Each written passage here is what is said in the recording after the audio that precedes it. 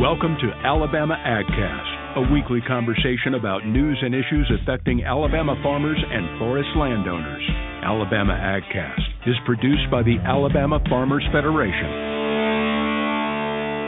Hello and welcome to the Alabama AgCast. I'm your host, Mike Moody. Today, the AgCast will focus on the Alabama legislative session. We have two conversations with two unique topics. Brian Hardin will have a conversation with Amanda Story from Jones Valley Teaching Farm in Birmingham.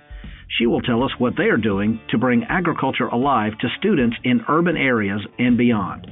The Alabama Farmers Federation is proud to support funding for the Jones Valley Teaching Farm in the state's education budget.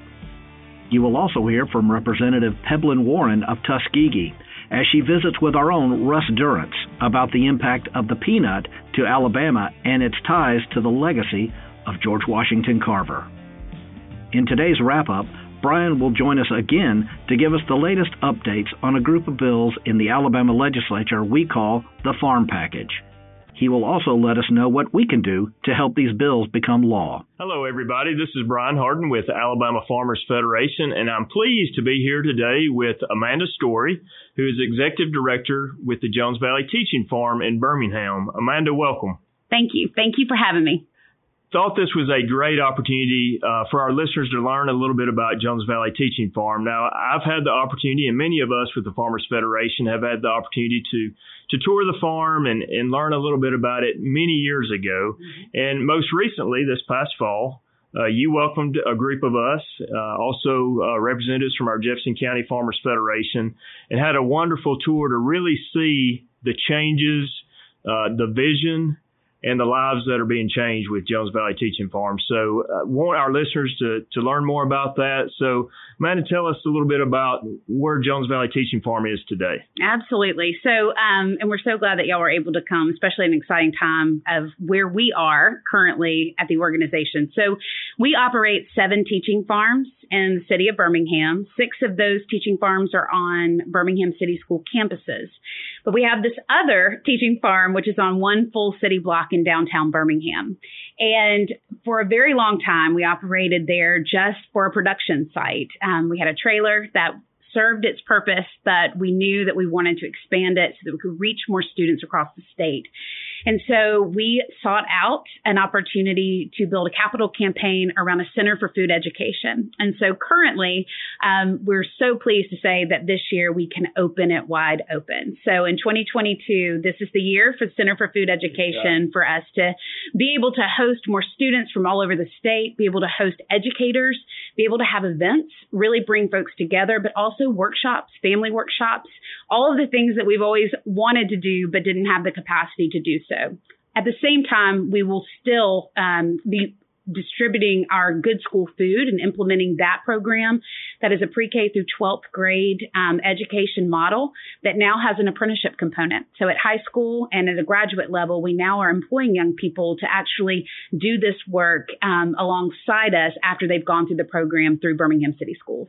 And we got to see a little bit of that firsthand and really hear from you and Jerome and others on staff there at Jones Valley Teaching Farm. And I think that's what really gets me most excited when we talk about changing lives and seeing what you all are doing at Jones Valley Teaching Farm. So I want to commend you and the board of directors and all your staff. But today you're here in Montgomery. We're here at the Alabama legislature as we talk. And so as organizations grow and look to expand their reach, you find yourself getting involved in more things such as the state budget. And we understand that there are several things that we support as Alabama Farmers Federation that we know are important to our members and to rural Alabama and to teaching others about farming or agriculture. And so we're certainly supportive of Jones Valley Teaching Farm's efforts. Tell us a little bit more about what your message is to the state legislature. Absolutely. So we have spent largely over the 9 or 10 years, the past years, really building out this education model in Birmingham City Schools. And we've done that primarily through raising those funds privately. Even our capital campaign, I'm so pleased to say we've had national and local support, but that has all been private as well. So for us, we knew that we had to build the capacity for us to expand at a statewide level. So today we're here to look. We've actually planted our feet kind of in the ground, and now we have to run those programs.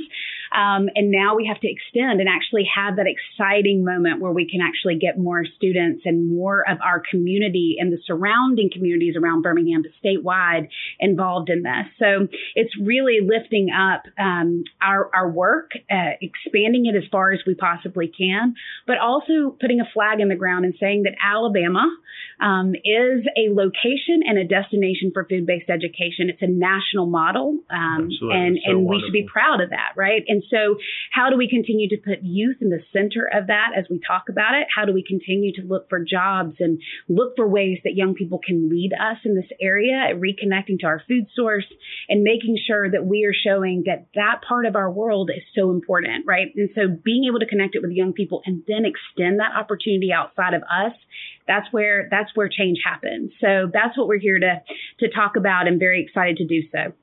Well, I think it's also interesting, as we talk about Jones Valley Teaching Farm or whatever we're talking about, you're sitting here at the State House. And I think it's a reminder for our listeners, too, that, engagement with our leaders is so important to make sure that our elected representatives and senators understand what is the mission, what is the purpose, what are the goals, because they need to know to be able to support that. I know you've had great visits today with Representative Neil Rafferty, Senator Roger Smitherman, who I know are proud to have Jones Valley Teaching Farm in their district. For somebody that's out there listening who's never been to Jones Valley Teaching Farm, maybe they're a teacher who has a class of eager young minds, what are the opportunities or ways for somebody to learn more about Jones Valley Teaching Farm or to experience what you have to offer? Well, I'm so excited that you asked, because now I can say you can go to our website, which is www.jvtf.org.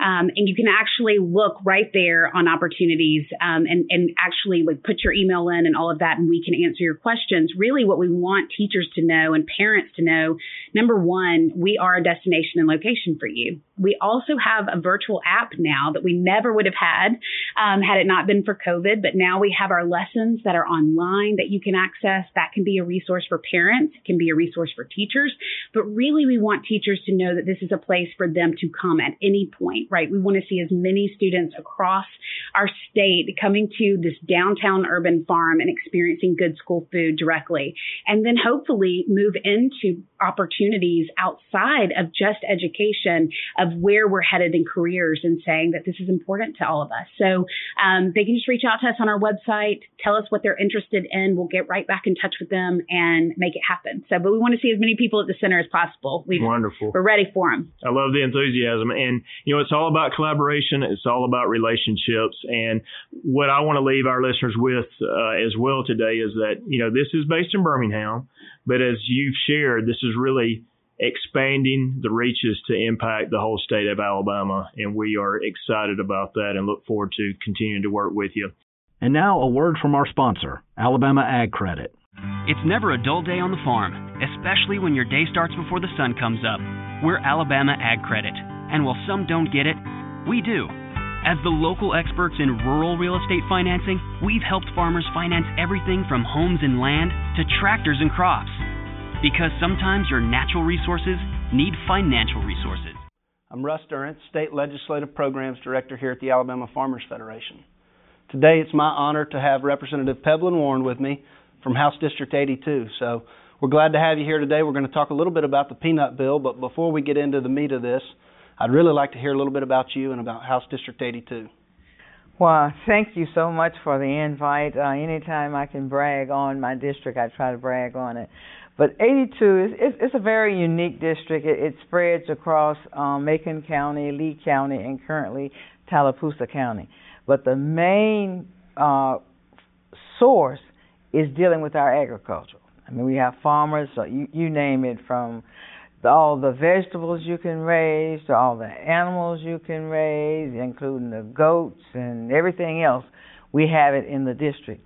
And one of the things that during my tenure as a legislator and as I started working with Alpha and started working with my local federation group in Macon County, I really started learning about ag.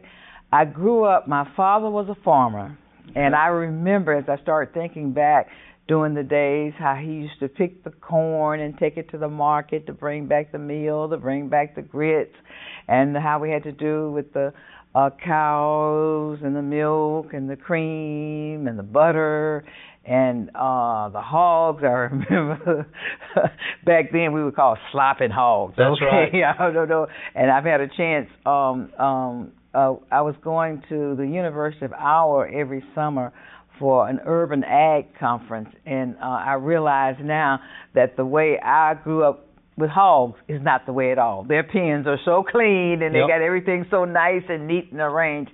But I remember those days, and as I started thinking about it, I was working with Region 5 workforce, and now for about the last 8 years, every year we have a career discovery program where we bring in 8th graders. We have about 5,000 from the region, and we introduce them to all the different occupations that are out there. And as they start getting everything in order, I had to express my concern. I said, we got everything in here except ag. Yep. I said, we got to focus on ag. So with Auburn University and Tuskegee University, they have really been concentrating on occupations in ag because, it's so sophisticated now. Until the young kids don't want to get into it because all they think of is hot work and hot season. But, ag now has gotten to be so technically refined until I think the more we do with introducing that at an early age to our students, the better off it's going to be. So right now we are concentrating on ag, and as I mentioned earlier, we're even working with the school and trying to come up with a specialized ag school to deal with it. So there are a lot of things, and there are two occupations that will always exist. That's the funeral home business and the feeding business, okay? You're exactly right. So ag is always going to have a prominent place to play, and that's why, like I said, it's just interesting to me as I learn more, and when I see anything interesting and new with ag perspectives, I always try to look and find out where I am. Well, you have always displayed your love of agriculture and your appreciation for the agricultural industry down here in Montgomery, and we certainly appreciate you for that. And obviously, it's very important to District 82, being that you've got Tuskegee right there in your backyard. So just last week, you were able to help us out on a bill that we were passing, trying to get passed out of the House. It was House Bill 350. It deals with making the peanut the official state legume for the state of Alabama. So you were able to come down to the well and testify a little bit about that. We have been working and had the opportunity to work with some of your colleagues there in the House to help make sure that George Washington Carver was honored in that bill to make the peanut the state legume. So tell me a little bit about that bill and about Carver and his work there at Tuskegee. Well, I was very, very impressed with Representative Allen's inclusiveness. Not that he just mentioned the name, he gave some educational information. That was very, very impressive to me to hear. And even more impressive was to see that my colleagues, when they finished, gave a long standing ovation. And that's where I think we are falling short in the state of really making sure that our history is known. And again, I'm the education little crazy girl over there. I like to always worry about the kids. But I think those are the type things that we need to treasure and pass on to our kids so they can understand, that, it just didn't start today. We've had researchers for years and years. And with Carver, when Dr. Washington brought him to Tuskegee, he knew he was the right person because you had all these, in the Black Belt, the whole area was basically farming. And you had all these sharecroppers who were there, and who had an opportunity to develop their farms, but they didn't have the knowledge and the know-all and how to deal with it.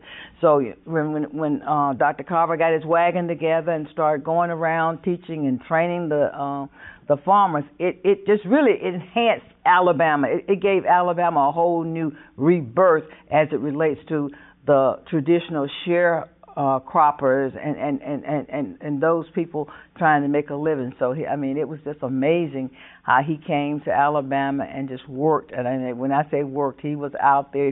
If you get a chance to visit the museum, you see the wagon that he started on and things there. So it was just amazing to see what he did in his lab and how committed his love was for nature. It's just amazing. And I mentioned in my presentation in the floor how every day he wore a live flower. Every day. So it never, there was no season for his flowers. He knew how he could keep them growing and keep them in a full bloom out there. Well, he certainly deserved to be included. His work there with the peanut crop and with all of our crops here in Alabama and everything that he did there at Tuskegee was well-deserved, and we certainly appreciate all that Dr. Carver has left here as a legacy in the state of Alabama, and our peanut folks are tremendously grateful for his legacy. And we love him. Peanut, when you start looking at all the things, and to be honest with you, I learned something new. Was it last week, a week before last, when we had the Farmers Day with the peanuts? That's right. I had never had a grilled peanut butter sandwich. And I can't wait to get in my kitchen and start experimenting with a grilled peanut, because it was delicious. Well, we're glad to hear that. Jacob Davis and the Alabama Peanut Producers Association love putting on that event. We do those grilled peanut butter and jellies all the time. So it was a jelly or honey? Somebody told me. It's an apple jelly. So it's apple jelly, peanut butter. They're grilled up right fresh on the flat top, and they do a wonderful job. Okay, now you've told me to see, because somebody told me we're proud to have them. It was honey. I said, now I know it's apple jelly. We will take care of you, and we can always get you some more of those. I can't wait to fix them for my grandkids. That's going to be their surprise lunch one day. Absolutely. Well, we appreciate you being in the studio with us today. We certainly appreciate your support, as well as the Democrat caucus's support of House Bill 350, helping name the peanut the official state legume for the state of Alabama. So thank you. Thank you for being with us today. Again, I'm Russ Durrance, Legislative Affairs Director for the Alabama Farmers Federation, joined today by Representative Peblin Warren, House District 82. Thank you for tuning in. And now, your weekly AgCast wrap-up. Hello, this is Brian Harden, Director of External Affairs for the Alabama Farmers Federation.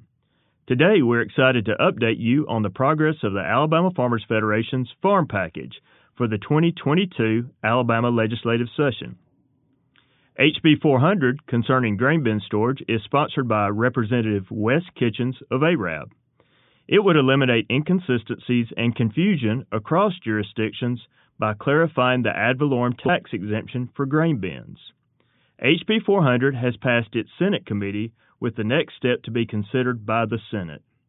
HB 415, about county business licenses, is sponsored by Representative Gil Isbell of Gadsden.